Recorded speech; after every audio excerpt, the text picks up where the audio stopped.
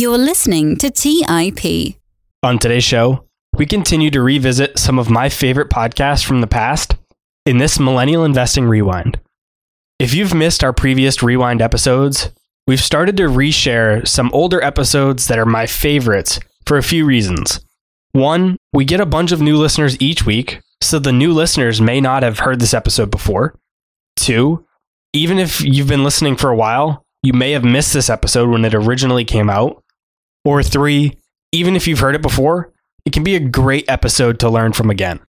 If you've already heard this episode or you're not interested in hearing it, feel free to just skip it. There's no harm in that, and you can pick up with our new episodes next week. All right, guys, that's all I had for you for this new intro. Everything going forward is going to be from the original show. Hope you guys enjoy it.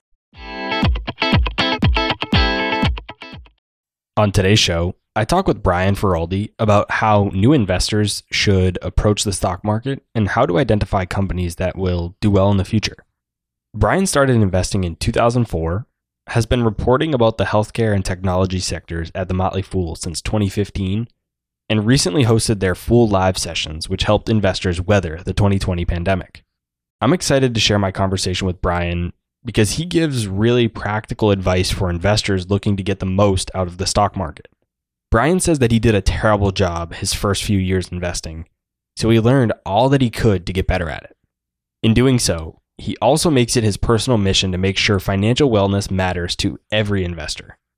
I've also personally learned a ton from Brian from afar, so it was great to get the chance to sit down and chat with him. You'll hear in the interview just how evident it is that Brian is a brilliant guy, and he even gives a few of the bullish arguments for Tesla, which goes against some of the bearish arguments we heard in the recent episode with John Engel, which was episode 81. Now, without further delay, let's get into this week's episode with Brian Feroldi.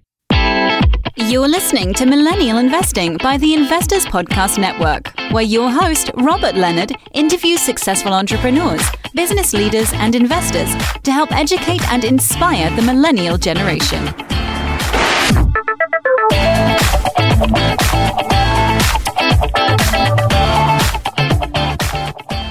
Hey everyone, welcome back to the Millennial Investing Podcast. As always, I'm your host, Robert Leonard, and with me today, I bring in Brian Feroldi. Welcome to the show, Brian. Robert, awesome to be here. Thanks for inviting me. For those listening today that aren't familiar with you yet, tell us a bit about your background and how you got to where you are today. So I'm best known as the guy from one of the contributors to the Motley Fool. I am a investor and a writer for them. My background is in healthcare, specifically medical devices. I was lucky enough out of college to be hired for a up-and-coming medical device company. That company went on to be ridiculously successful. But in all of my free time, I was studying business, personal finance, investing. That's just like who I was. And I was a paying member of the Motley Fool in 2009, 2010, and just spent so much of my free time there that about 5 years ago, I asked if I could become a writer for them, and they said yes, and here we are today. I have quite a few big topics that I want to talk to you about today, but I want to start at a high level and discuss your mission, which is to spread financial wellness. What is financial wellness and why is that your mission? So in general, I am a huge fan of mission statements, and mission statements get a really, really bad rap. And that's because 95% of the time that you read about a mission statement, it's BS. It is just corporate fluff. It's almost something that is like required to be put on your website, and companies do not live out their mission. So because of that, I myself, for more than a decade, thought that mission statements were terrible. I have since come to fully believe that good mission statements, when acted upon and created honestly, are kind of like a North Star in both your personal life or in your professional life. I am a huge fan and advocate of FIRE, financial independence, retire early. That's where my passion lies. However, when I was creating my career mission statement, I thought hard and I was like, there is a lot of people out there In fact, the majority of people out there are not interested in financial independence. Like that is not something that's on their radar. And I decided to make my mission to spread financial wellness. And financial wellness to me is not just about any one thing related to finance. It's about thinking of your finances holistically. Just like if I said to you, what's health wellness? Is it lifting weights? No, that's a component of wellness. There's physical wellness, there's mental wellness, there's wellness with relationships, there's just wellness in general with your life. I try to apply that same kind of thinking to your financial life. So if somebody comes to me and they say, what stock should I buy? I say, well, let's back up. Do you have an emergency fund? Do you have multiple sources of income? Do you have a will? Do you have life insurance? It's thinking about your entire financial life as opposed to one small segment. Just out of curiosity, was the Motley Fool kind of a turning point for you with mission statements? Is that what kind of made you believe that mission statements weren't all BS? Yes, they were a major influence on me, and the Motley Fool is a big believer in mission statements. But what I've found is that companies that have wonderful mission statements and really live them, it helps them on so many dimensions.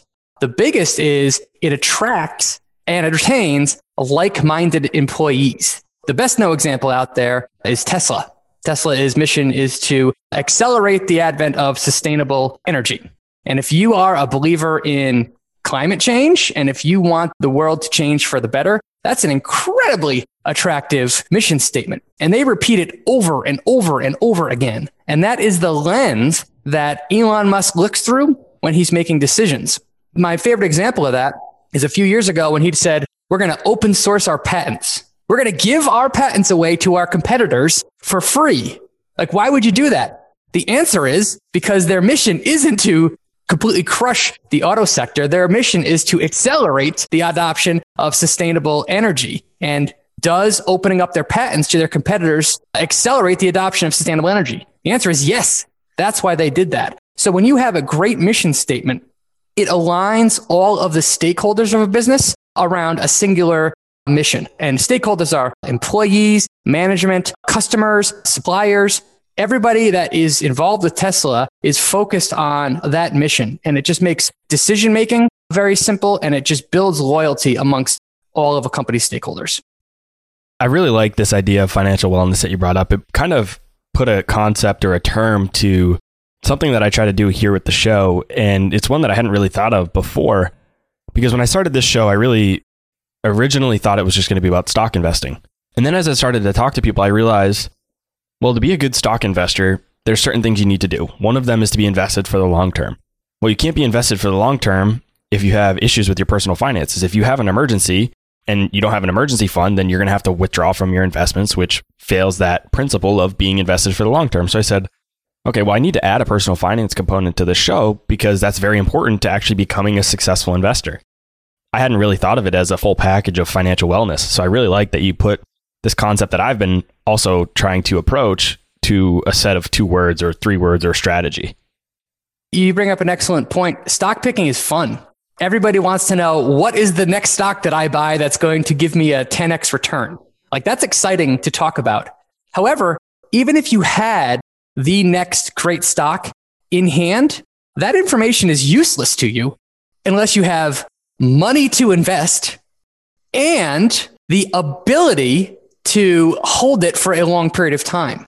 And you won't have the ability to hold it for a long period of time unless your personal finances are taken care of. If you have one income, lots of debt, and very little cash, and you buy the next great stock, and then something happens in your life, your income disappears, you're in financial trouble.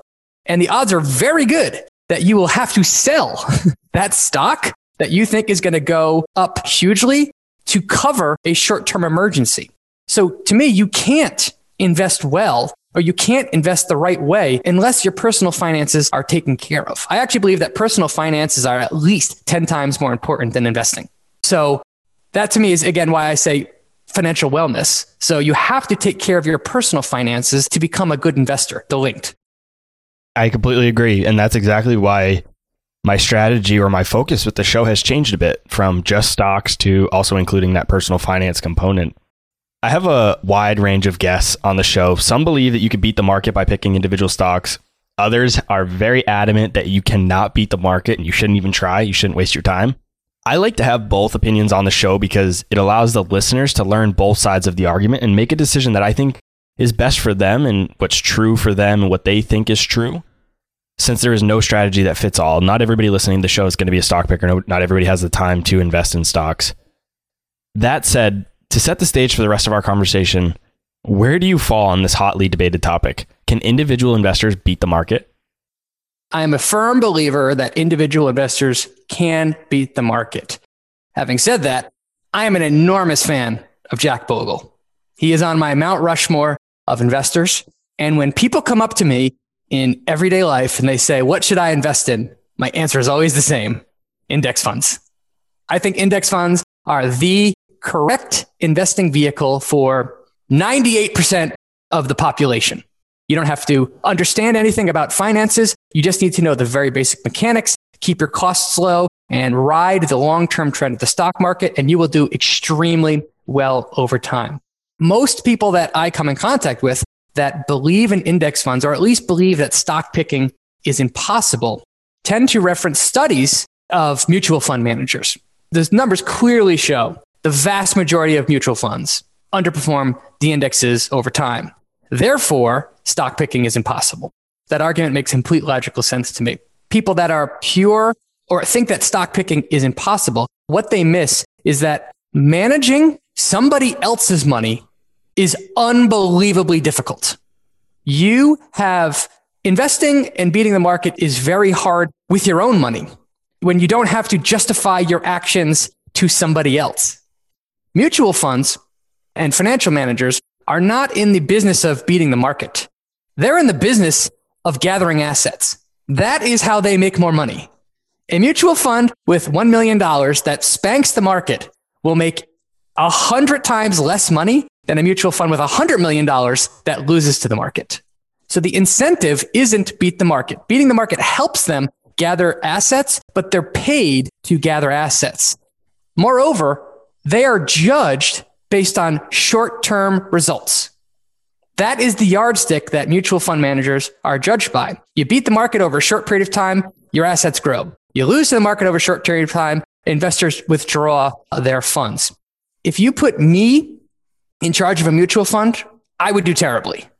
I would just do terribly because the system is so incredibly hard to manage somebody else's money and meet their expectations because you can't think for the long term, or it's incredibly difficult to think and act with the long term in mind.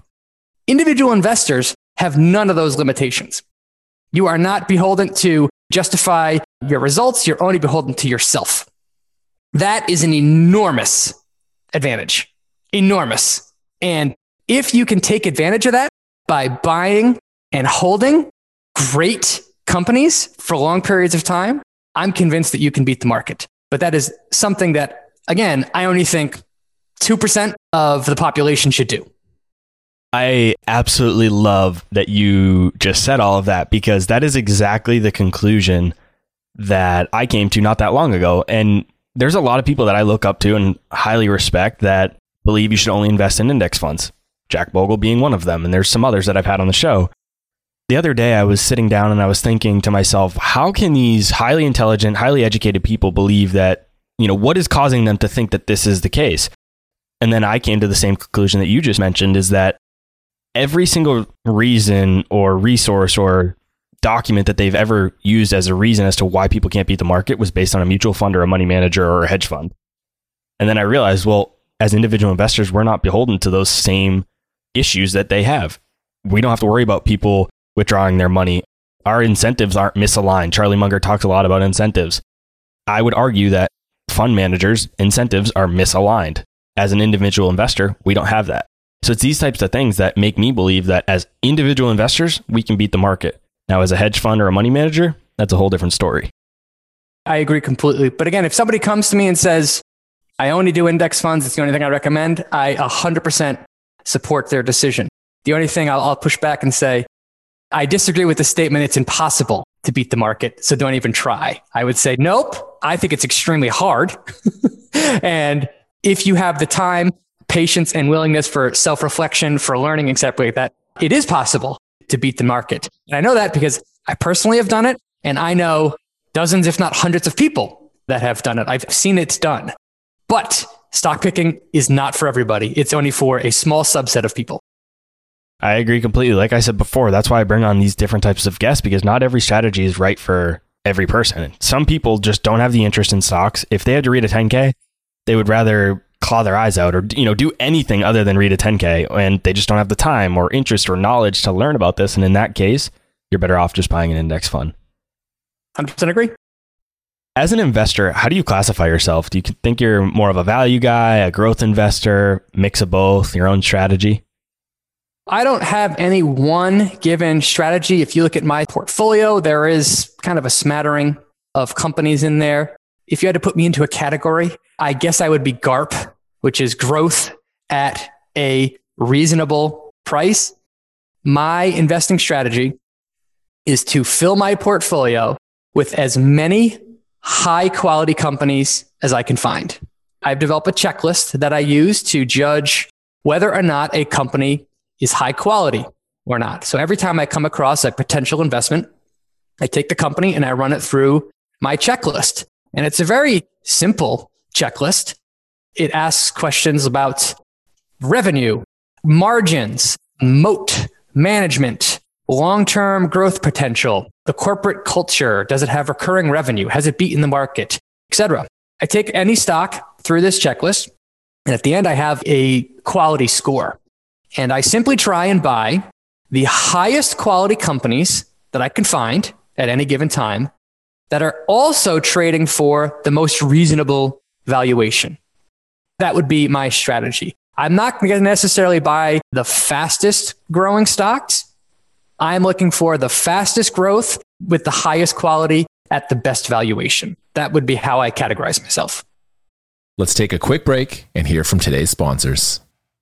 Hey guys, about a year and a half ago, my wife and I got married, and one of the most stressful parts of our relationship has been trying to join our finances together. We all know that money issues are a leading cause of divorce, but Monarch, the top-rated personal finance app, has built-in collaboration features so that you can invite your partner at no extra cost. Together, you can see all your finances, collaborate on your budget, and get insights on your cash flow and recurring transactions. It's the easiest way to manage your household finances. Unlike other personal finance apps that we tried, Monarch's simple, intuitive design makes it so easy to set up, customize, and use. Monarch is obsessed with constantly improving the product, and they release updates every 2 weeks and allow customers to submit suggestions, vote on requested features, and view the product roadmap.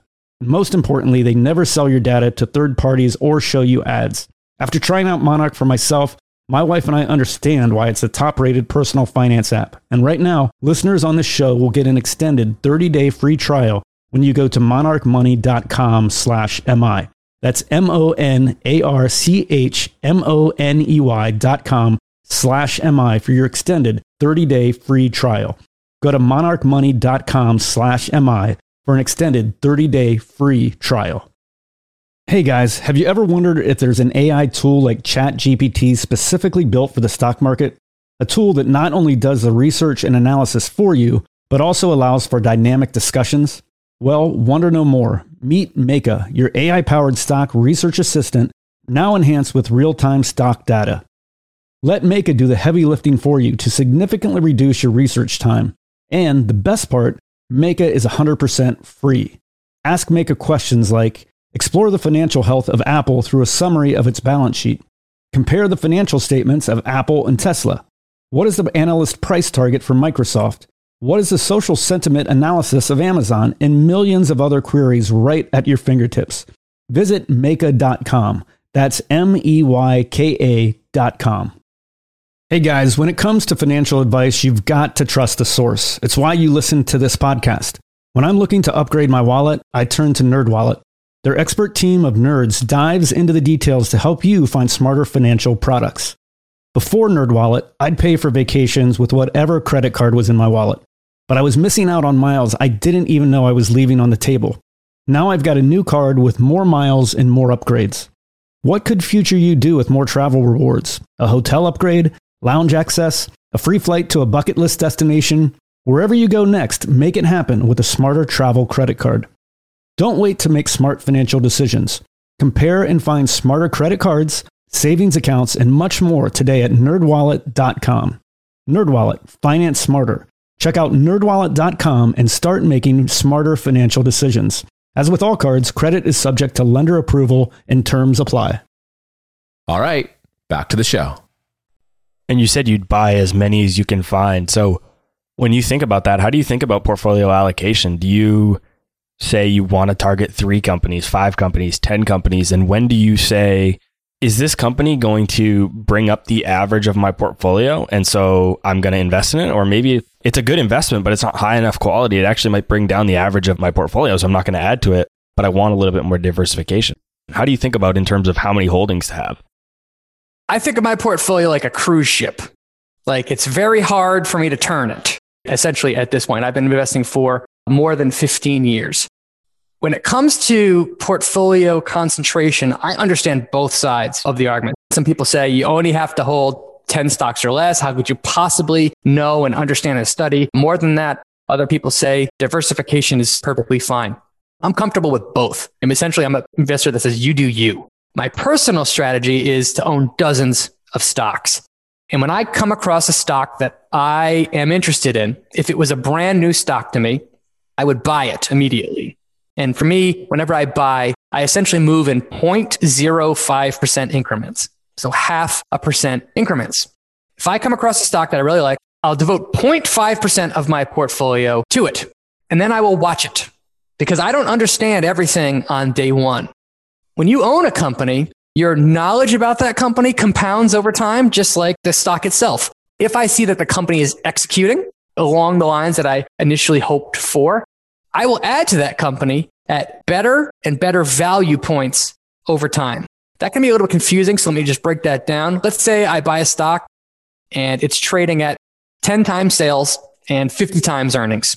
I'll note down, okay, I bought the stock at X price and it was trading at X valuation. In the future, if the company is executing, my goal for every future buy is to rebuy that same stock, assuming the thesis is still on track, at a lower valuation than my previous purchase. Now, that could be because the stock price went down or the stock price went up slower than revenue or profits went up. So if my first buy was 10 times sales, my next buy, I'm hoping to get at 9 times sales, irrespective of where the price of the company has been. And I try and space those out, say every 3 months, every 6 months, and I slowly move in to a company. And my personal rule is I cap it at 3% of my capital. And it would take me probably like 2 years to move into a company that I really like. Like I really liked it. It would take me like 2 years to build a 3% position to the company. Once it has 3% of my capital, I don't add anymore. It is up to the company to earn its spot in my portfolio. And if you look at my portfolio today, it's fairly concentrated. My top position is just about 10% of my portfolio. My number 2 position is about 9%. My number 3 is about 6%, et cetera, et cetera. So my top 20 are somewhere along the lines of 70% of my assets. But I didn't pick them. The market did. They earned their position as my top holdings because the stocks went up so fast.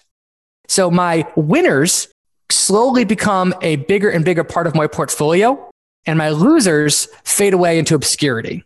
So I let my portfolio concentrate itself. Now, when you think of adding more capital to your portfolio to invest, now that 3% is a bigger amount. As a dollar amount, it's larger, right? You take a position at your portfolio just being, say, a round number of 100,000. 3% is one number. And then say 5 years from now, your portfolio is 200,000. Now you're still going to allocate 3% to another position. Now 3% is much bigger because it's 200,000. How do you consider that dynamic? Exactly the way you said it. That's why I think in percentages and not in dollar amounts. But the way I think about this strategy is rewind the clock 20 years ago. If 1% of your portfolio was Amazon, you're rich. Amazon has done so well that 1% has grown to be even like $1,000 invested in Amazon 20 years ago is worth, I don't know, $200,000 today. Something along those lines, assuming you never added to it. 1% of your portfolio is Enron. It's irrelevant. 1% of your portfolio faded away to 0, and you get a tax write-off for it. if you find the next Amazon, the next Netflix, the next Tesla, you only need a little bit to do extremely well, as long as you don't sell. So knowing that, my strategy is to just constantly look for and try and add the next Amazon, the next Tesla, the next whatever to my portfolio with the knowledge that I'm going to be wrong a lot. But I only have to be right a few times and then not sell to beat the market. I absolutely love this concept. And this is something that I learned. I'm not sure if it was from you or from somebody else at the Motley Fool, but this is exactly a concept that I was taught and learned from you guys. And again, I'm not sure who said it, but somebody said it. I think it might have been Tom Gardner or maybe somebody else, but they said, if the company grows significantly, 1% is all I need. And if it doesn't go, 1% is all I want. And when I heard that, I was just like, my mind kind of was blown. And I was like, that just makes so much sense. I ran a little bit of numbers just to kind of put some real understanding behind it and really grasp the concept. And I was just like, wow, that is so true. And it's really made a big impact on how I invest. That quote comes from Tom Engel. On the Motley Fool, he is kind of a legendary investor. He has been financially independent for a few decades now, and he has just thumped the market by just using sound, very basic investing principles. And yes, the official quote is, if this stock is the next great growth stock, a little is all I need. If it's not, a little is all I want. That's exactly right. I love that quote. It's ingrained in my brain, and I have it pretty much everywhere that I can make investment decisions so that I remember that when I'm thinking about portfolio allocation and sizing. Another interesting thing that seems to be pretty common throughout the Motley Fool universe is adding to winners. Doesn't sound like you do that, given that you like to keep something at a specific size in your portfolio. You don't typically add to your winners? Oh no, I almost exclusively add to my winners. To me, a winner means the business is executing and the stock is appreciating. I focus mostly on business is executing and less on the stock is appreciating because that's what I care about. In the long term, stock prices follow business fundamentals. So I want to buy companies that are rapidly improving their fundamentals. When I look back again at what have been my biggest winners of all time, they're stocks I mentioned before. Mercado Libre, Tesla, Amazon, Netflix. If you look at these companies over any time period, their financials were heading in one direction, up. And I consistently added little bits to those companies over time, just little bits here and there. But I try and add at better and better value points. It's not always possible because sometimes valuations just go nutty. And if the company is executing at such a high level, it deserves to trade at a higher valuation. So adding to that company, even though it's more expensive than your last purchase, makes sense. I mean, this year, or even the last couple of years, Trade Desk, Shopify, and Zoom, those companies have executed so ridiculously well that it was nearly impossible to add to them at a better value point over time because their stocks just went straight up. So portfolio allocation are guidelines. They're not hard and fast rules. There's so much nuance to investing, but in general, I'm a big fan of coming up with rules, guidelines, knowing when to follow them, and then knowing when to break them. Let's talk a bit more about valuation. We've kind of gone around that topic a bit, and I think it's one of the most daunting tasks for a new investor who's looking to invest in individual stocks. You and I both agreed that the valuation metrics we use are not just one size fits all. It depends on the company, the industry, things like that. Talk to us about the 5 stages of a company, which are R&D, launch, hypergrowth, maturity, and decline. And then which metrics or ratios we should be using to value each stage. When I first heard of the concept of PE ratio, it just made sense to me. Yes, a business is worth a multiple of its earnings. That just makes sense. And the trouble or the problem that I had is that once you learn of the PE ratio, you think it applies to everything all the time. But when I first heard about the PE ratio was like 2005. And at the time, the company that I was working for just signed a deal with Salesforce.com. And I remember thinking, wow, this software is awesome. If this software went down, our company shuts down. Like that's how awesome and that's how important it was. And then I looked at maybe Salesforce.com is a good stock to buy. And their PE ratio was 100. And I was like, nope, can't buy it. Too expensive. And you can probably guess what happened to the stock since then. It's up some insanely huge number, at least 20-fold from there. And if you talk to a lot of investors, they all have very similar stories. Oh, this business is awesome, but this valuation metric, usually PE, is too high. What I discovered over time is companies go through life cycles, just like products go through life cycles. And depending on where the company is, some valuation metrics make more sense than others. When Google was in the R&D phase, it had no revenue, let alone earnings. So were you smart to invest in Google in the R&D phase? Yes, of course. You made thousands upon thousands of times your money. But if your sole metric for judging a company was PE ratio, you would have said, nope, terrible, no earnings, no revenue. So you can't use price to earnings ratio when the price to earnings ratio doesn't apply. The time to use the price to earnings ratio, which again is the most simple, is when a company is fully optimized for profits. Like the company is no longer focused on growth. It is focused on generating profits. Let's quickly go through the stages of a company. So there's formation and R&D. Stage one, the company's brand new. They're coming out with some new product, new service. They're obviously have no revenue. They're purely trying to develop that product or service. Eventually, they launch that product or service if all goes well. And because they just launched, their sales have just started to materialize, just started to grow. How do you value companies at that stage? It's incredibly difficult. The only way that I know how to, or the only metric that you can look at, is price to sales ratio. It's just how big is this company in relation to its sales? Because sales is the only number that you have to go off of. Let's say the company is worth $1 billion. Sales are going to be like 1 million or 5 million or some insanely small number. So the price to sales ratio is going to look enormous. And if the company goes on to be successful, it is a metric that you can look at and judge. As the company's sales really ramp up, and again, we're assuming that the company is successful, the sales are going to start ramping significantly, and the price to sales ratio is going to fall over time, or at least ideally it will. And at least that's something to look at. The next phase is the most confusing phase, which is hypergrowth. If that company establishes product market fit and revenue really starts to grow, like really starts to like S-curve grow, oftentimes the companies purposely sacrifice profitability in order to reinvest. When they're doing that, they could become profitable if they chose to, but instead of choosing to optimize for profits, they're choosing to optimize for growth. So this is when you see companies that maybe they've reached break even, or maybe they're starting to generate a profit, but their PE ratio looks enormous. Like from 2005 to 2015, ask any investor, hey, what do you think of Amazon? They'd say, oh, way too expensive. Trading at 1,000 times earnings, right? You can't. That's way too expensive. What they were assuming was that Amazon was optimized for profits. And it wasn't. It was optimized for growth. All profits were plowed back into the business to build distribution centers, to grow Amazon Web Services, to widen the company's moat. So you can't use the price to earnings ratio if the company is optimized for growth.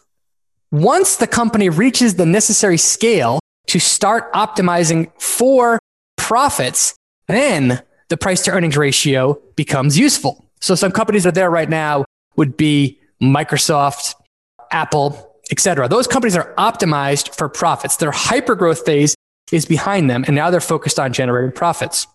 Finally, you can be in the maturity stage, as I call it, for decades, even a century. You can just be there for a long time. Eventually, the company will become disrupted thanks to capitalism, and its revenue and its profits will start to decline. In that phase, if the company is heading towards death, valuation metrics no longer work. And it's very common for investors to get tripped up and say, oh, this company is only trading at 5 times earnings. It's dirt cheap. Oh, its dividend yield is 6%. Well, if those earnings are heading towards zero, valuation metrics don't work. So it's mostly about thinking through the phases of a business. What happens to revenue? What happens to margins? What happens to profit? And knowing when to apply which ratio to the company at any given time. I can relate to 2 of those examples specifically. One, Amazon. You mentioned Salesforce was the one you missed. For me, it was Amazon. I looked at Amazon and said, this is way too expensive. And for that reason, I never really have owned a significant portion of Amazon. I think I owned a couple shares at one point and eventually sold them because it was just so, in my opinion, overvalued. because I was looking at the valuation wrong. Like you mentioned, this was back when I was just getting started investing. And then I've also been on the decline side where I said, these metrics are just incredible. This stock is so cheap. I didn't understand this strategy or this concept of what you're talking about in decline of how these metrics don't matter when you get to this point. I was purely quantitative. I was strictly looking at the financials saying, this is mathematically cheap. I should buy it. What I learned there is stocks can go lower, and quickly learned what you just talked about and how that is so relevant to focusing on your valuation. Is it always a straight line from stage 1 to stage 2 and then so on through stage 5? Or can companies go back and forth? And how does that impact a company's valuation? Nope. Companies can go back and forth, up and down. And it's actually extremely exciting when a company goes from, say, the maturity stage back to the hypergrowth stage or even back into the launch stage. It's very rare that a company can do that. And history is littered with examples of companies that failed to do that. In recent memory, the company that did this best was Netflix. If you ask my kids, what is Netflix? They'll be like, the app on the iPad that plays movies and TV shows. And I say, well, what did Netflix do in the beginning? They have no clue. And I said, do you know that Netflix used to send people DVDs in the mail? And they'd be like, nah, that we've never gotten a DVD in the mail from Netflix. So Netflix was a DVD by mail company. And it reached the maturity phase there. All of its hypergrowth was behind it. And then management had the vision to say, this business is dying. Streaming is the future. And they went backwards. So if you look at Netflix profits over time, back in the heyday of the DVD by mail, they were getting close to being optimized for profits. And they had a PE ratio. And then they took the gut-wrenching decision to go backwards and say streaming is the future. We are plowing all of our profits and some into original content and streaming. And they basically abandoned their old business model in sake of their new one. You look at their financial statements during that time, it was rough. I mean, free cash flow went from hugely positive to monumentally negative numbers. They had to take on debt to afford the transition. But if you look at the stock over time, eventually investors came to appreciate their new business model. It's a bet that paid off hugely for the company. So it is possible to go back and forth between these stages. It's just very rare. And as a side note, if you look at a lot of the auto stocks today, GM, Ford, Volkswagen, they're all in the decline phase. Their core business, what they've done for 80, 90 years, all that is heading towards zero. ICE cars, internal combustion engine cars, in my opinion, are heading fast towards zero. So they're being forced to go backwards and to reinvent themselves as electric car companies and autonomous companies. Boy, is that hard to do, to change the culture and the business around a brand new product segment. So I don't think many of them are going to make it. It's really interesting that you bring up Netflix, because I did know that they were a mail order business, a DVD delivery business, but I didn't really consider that stage and how their relationship with it had changed over time.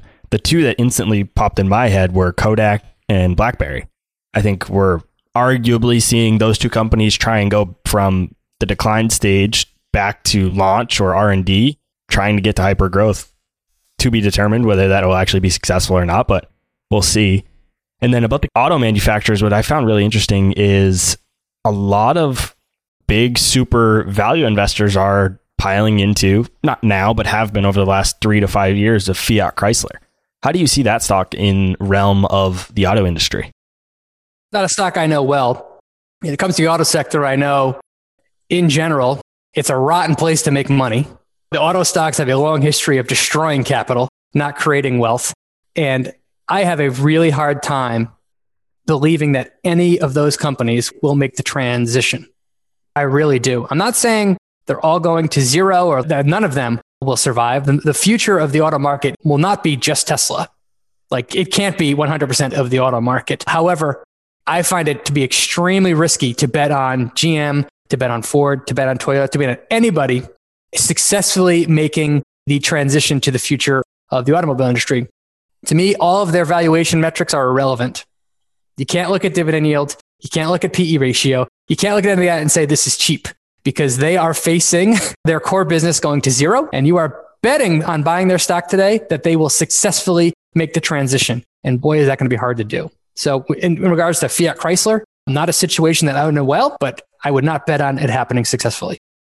Let's take a quick break and hear from today's sponsors. Do you guys ever feel overwhelmed with all that's going on in the markets and feel like you just can't keep up with the day-to-day news headlines? Today's show sponsor, Yahoo Finance, is my go-to solution to keeping up with today's top news and stay informed with what is happening globally. With Yahoo Finance, I'm able to see the biggest trends and biggest movers in the stock market, what is happening with interest rates, major geopolitical events, and much more. If it wasn't for Yahoo Finance, I would have no idea that Tesla is laying off 10% of their staff, or why iPhone shipments are down 9% year over year. Yahoo Finance also has a number of other cool features, including a tool that lets you link in all of your investment accounts, analyst ratings and independent research, as well as the ability to create customized charts. Yahoo Finance is one of my favorite tools I use in my investing toolkit, and it's what I use each morning to kick off my day and stay in the loop with what's happening in the markets. Join more than 90 million monthly users today and get comprehensive financial news and analysis at yahoofinance.com. The number one financial destination, yahoofinance.com. Hey guys, when it comes to financial advice, you've got to trust the source. It's why you listen to this podcast. When I'm looking to upgrade my wallet, I turn to NerdWallet. Their expert team of nerds dives into the details to help you find smarter financial products.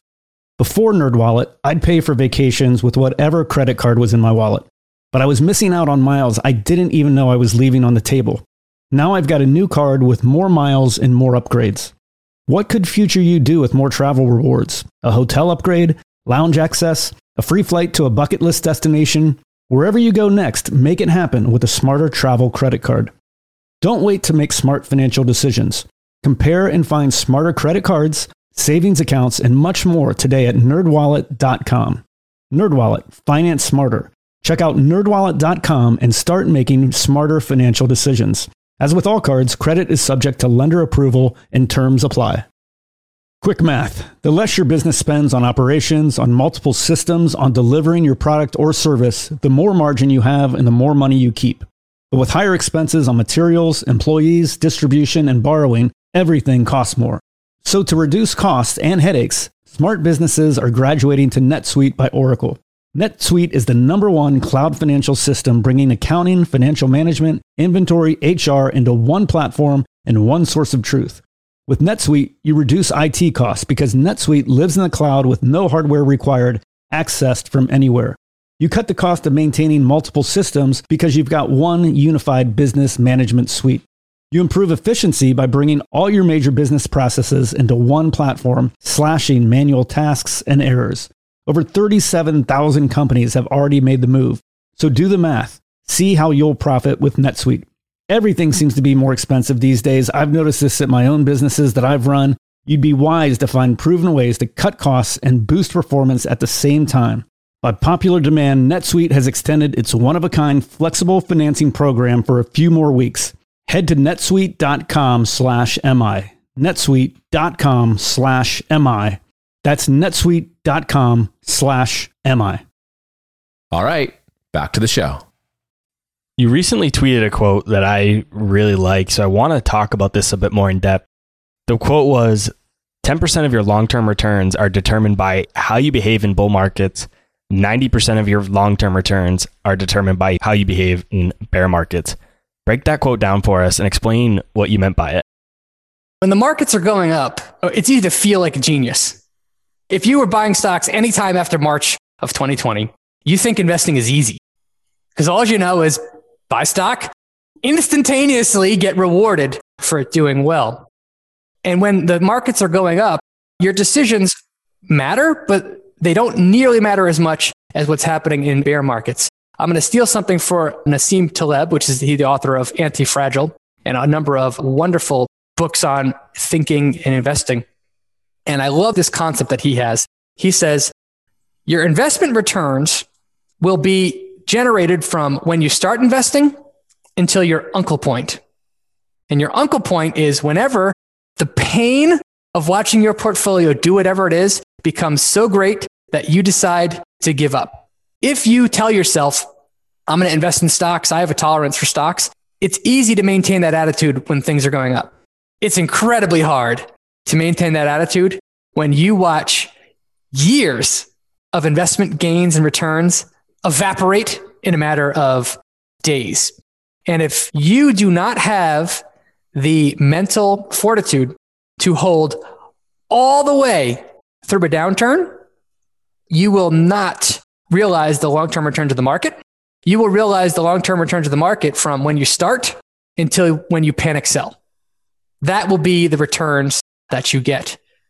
The other thing I meant by that is when the markets are down, when there's a bear market, that is when generational buying opportunities open up.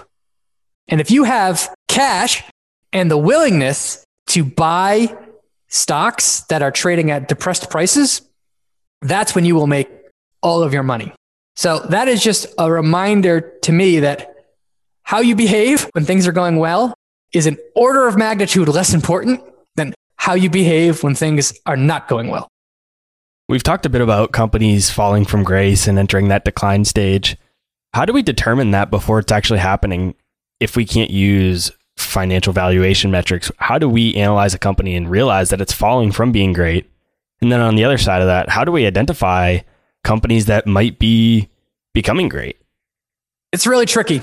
There's no easy answer to that because a lot of the time it requires foresight about disruption technologies. I mean, in general, if you're an investor, you need to study disruption. You need to study what happens with disruptive technologies. And one of the hardest concepts to embrace is the concept of the S-curve. Whenever a disruptive technology comes in, a truly disruptive one, it's always adopted on following an S-curve. So again, let's go back to the biggest disruptions in the market right now is Tesla and the automakers. It's very easy to say Tesla only sold 500,000 vehicles. If you look at all the other automakers combined, they sold like 90 million. So Tesla isn't even 1% of the market. How can it have this insane valuation when compared to all of the rest? I think one of the reasons is because markets understand S-curves better than individual investors do. If you say, well, Tesla's been around for 20 years, it took them 20 years to get to 0.5% market share. It's going to take them another 20 years to get to 2% market share. But that's just not how things work. They take forever to get to 1% market share. And then they take just a few years to go from 1% to 10%. And then they just take a few years to go from 10% to 80%. Like that's how disruption works. If you're investing in a mature company that is on the bad end of disruption, it's really hard to identify that and be scared of that ahead of time. For example, I think that ExxonMobil, all the oil companies, are on the verge of disruption. And if you just look at their production numbers and stuff like that, the electric vehicles have barely made a dent at all in oil demand. However, if you think out and believe in S-curves and play that forward 10 years, it's not hard for me to imagine that there will be a huge imbalance in the demand for oil based on the electrification of everything by, say, 2030. And once there's a small imbalance in supply and demand, prices go crazy. It doesn't take much of a demand shortfall for oil prices to just collapse. The economics of oil and all fossil fuels, in my opinion, are over. There'll still be demand for oil, natural gas, all those kind of things for years and years and years, but the economics have been disrupted. And it's really hard to see that kind of thing coming ahead of time, but you need to be vigilant if you're going to own big mature companies, especially, I would say, in the next 10 years. I think the next 10 years are going to be so unbelievably disruptive that it's going to be a very challenging environment for investors to invest in. When you talked about the hyper growth or exponential growth of market share, say of Tesla, that reminds me of a quote that Charlie Munger often quotes, and that's saying that the first 100,000 is the hardest. And it's true. It's the same as the market share, right? Getting that first 1%, gaining that first 100,000, that's the hardest part. And then from there, the rest kind of takes care of itself. It's a compounding effect. That 100,000 compounds on itself and grows much more rapidly. That 1% market share compounds and grows much more rapidly until it hits 80%, like you said. Yeah, I think that's correct. It's a great observation. And yes, the first 100,000 is so painful, but you got to do it. You wrote that 2020 reaffirmed your belief that the market is not perfectly efficient. Why does 2020 prove that markets aren't efficient? If you talk to academics, or there's a lot of academic work out there that says the belief in efficient market hypothesis, which is essentially stock prices reflect all available information at any given time, and they're always perfectly efficient. That's, again, sounds logical in theory. I've just been investing long enough to know to not believe that. I think that markets are largely efficient. They are mostly efficient. However, there's human beings that are making decisions behind them, buying and selling. Different investors have different timelines. A trader who's thinking about what's happening in the market today is operating and thinking completely differently than I am. I'm thinking what's going to happen in 5 years. I'm focused on what a price is going to be in 5 years. They're focused on what a price is going to be in 5 minutes. We're just absorbing and looking at information differently. And if you look back at market history, you'll find that markets always undershoot. They fall too far in bear markets because of emotions, and they rise too high in bull markets because of human emotions and greed. And it's just that if you look back at 2020, and again, I know we're talking about Tesla a lot, but I'm looking at the 52-week range of Tesla. I see a 52-week low of 70 and a 52-week high of 884. Name a company that is better covered in the market, more talked about than Tesla. I mean, is there any company that has more analyst coverage, more exposure, more media coverage? I mean, in theory, if there's one company that should be really well understood, it's Tesla. And you're telling me in the same year, it makes sense that Tesla was valued at $70 per share and $884 per share? Does that sound like an efficient market to you? It doesn't to me. And Tesla is an extreme example, but how about Apple? Big, slow-moving, mature, Apple, profitable. Apple's 52-week low, 53. Apple's 52-week high, 138. Is it really possible that markets are efficient and one of the biggest companies on earth can gyrate between, let's say, $800 billion in market cap and $2.2 trillion in market cap? Does that sound perfectly efficient to you? So it just reaffirmed for me, given the extreme price swings that we saw, that markets are largely and mostly efficient, but not perfectly efficient. My next question is a big one, and I think it can be taken a lot of different ways. So I want you to answer it however you see fit. It's a question I get a lot from listeners on the show, and I actually gave my opinion on it a few episodes ago. So I'd like to hear your thoughts. When should someone sell a stock? Selling is a bazillion times harder than buying. Understand that at day one, because you have to be quote unquote right about the timing. And when I look back at my own selling history and my buying history, I've been wrong a lot. I sold all of my Apple stock in 2018 because I thought that the price reflected all of the positives and none of the negatives. And the stock has more than doubled since then. So I should have, instead of selling all my Apple stock, I should have dumped all of my other stocks and put it all into Apple. When it comes to tough questions like this, I'm a huge fan of thinking slowly, writing things down, and then referencing those things when you have a decision to make. So I have 11 reasons why I sell a stock. And again, wrote them down because it makes you slowly think through them. Quickly tip them off. Number one reason to sell is you were wrong. You bought a company for ABC reasons, and ABC reasons are incorrect. Your thesis is busted. And there's a bazillion reasons why you could be wrong, but essentially the thesis didn't play out. If you are wrong, sell and put your money in something that is, you think you can be right on. So that's number one. Most popular reason that I sell is I was wrong. Number two would be accounting irregularities. If you hear the numbers can't be trusted, how on earth could you make investing decisions? There are, 99% of the companies out there, you can trust the numbers. I'm not going to waste time at all with the 1% where you can't.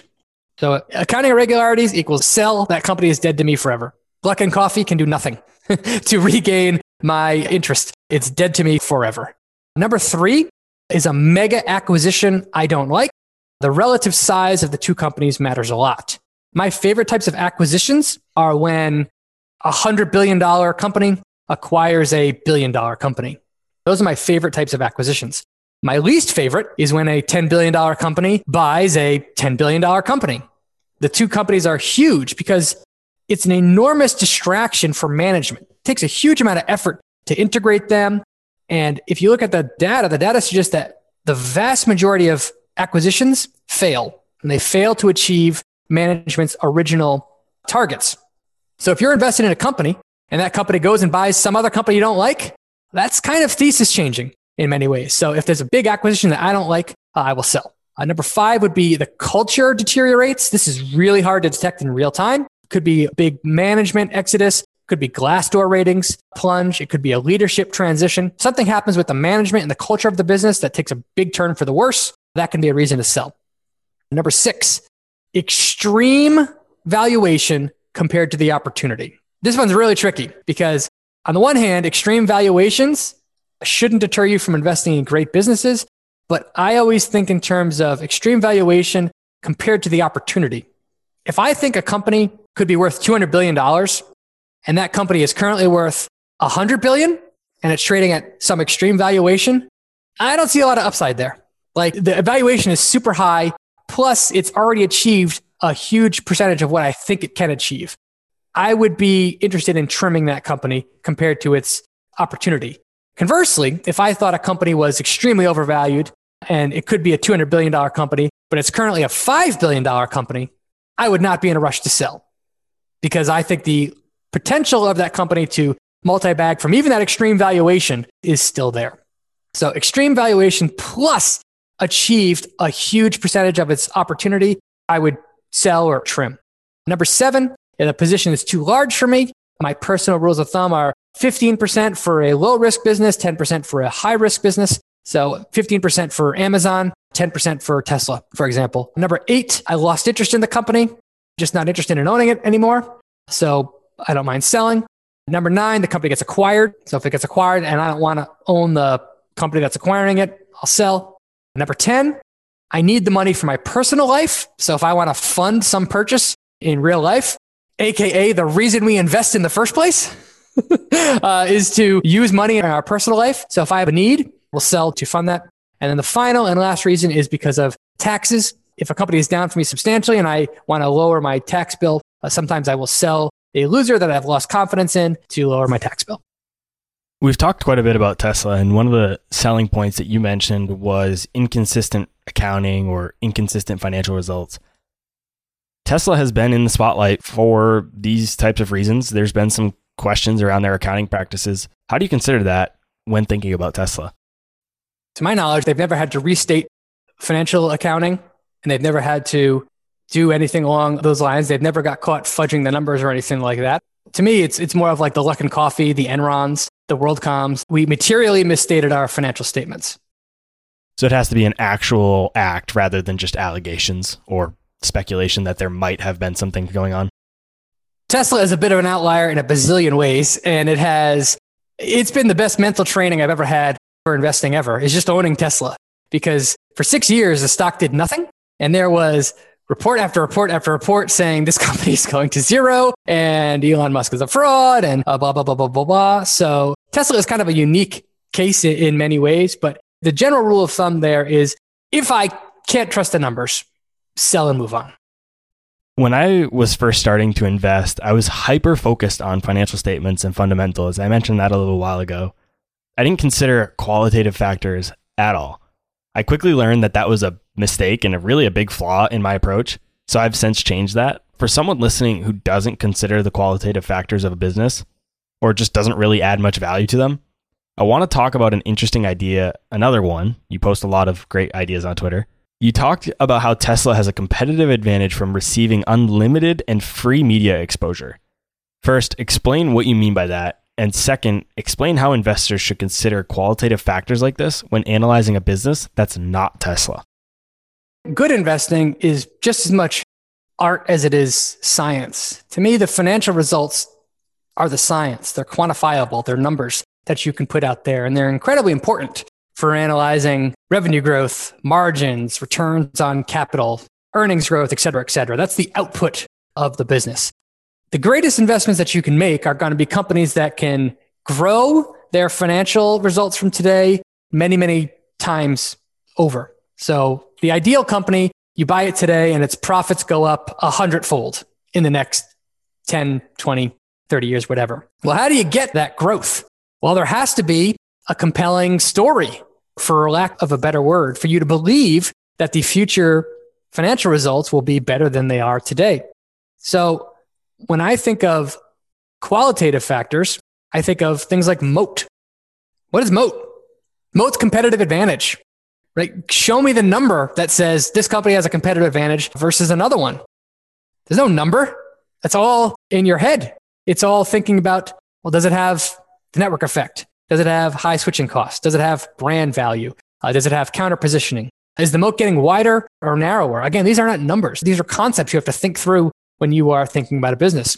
Or think about a really hard one that is incredibly important is optionality. Optionality is the ability of a business to launch new products and new services in either existing markets or adjacent ones that open up new revenue opportunities in time. Really simple one. Rewind the clock 25 years. What did Amazon do? Amazon sold books. What does Amazon do today? Well, it sells everything, but more importantly, the moneymaker for the business is Amazon Web Services. Didn't exist 20 years ago. Now it's the company's primary profit generator. There was no way to foresee that was happening, but it didn't take too much foresight to say Jeff Bezos is an innovator that thinks long-term, and the culture here is about innovating.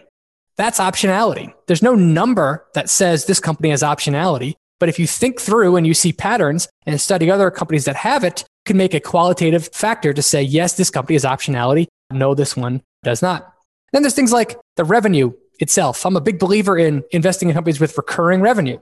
Again, sometimes that can be a number that says, yes, management says 70% of our revenue is recurring. Other times it's something you have to think through. And then there's pricing power. If the company raised prices, will customers defect? What about the management itself? There's no number that says this is a good management team, this is a bad management team. It's all kind of thinking through. So good investing is a marriage between qualitative factors and quantitative factors.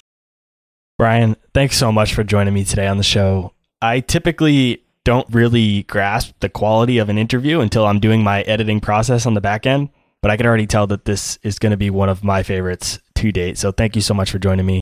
Where can everyone listening go to learn more about you and the different things you're working on? The best place to find me is on Twitter. I'm at Brian Feroldi. I also have a Substack where I send out daily, very simple graphics of kind of my best tweets, just in bite size. I can consume this in 5 seconds or less. So that is brianferoldi.substack.com. I'll be sure to put a link to those 2 resources in the show notes, and I'll put a link to other related resources that we talked about throughout the show below so that you guys can click those links and check that out. Brian, thanks so much for joining me. Appreciate it, Robert. Thanks for having me. All right, guys. That's all I had for this week's episode of Millennial Investing. I'll see you again next week. Thank you for listening to TIP. Make sure to subscribe to We Study Billionaires by the Investors Podcast Network. Every Wednesday, we teach you about Bitcoin, and every Saturday, we study billionaires and the financial markets. To access our show notes, transcripts, or courses, go to theinvestorspodcast.com. This show is for entertainment purposes only. Before making any decision, consult a professional. This show is copyrighted by the Investors Podcast Network. Written permission must be granted before syndication or rebroadcasting.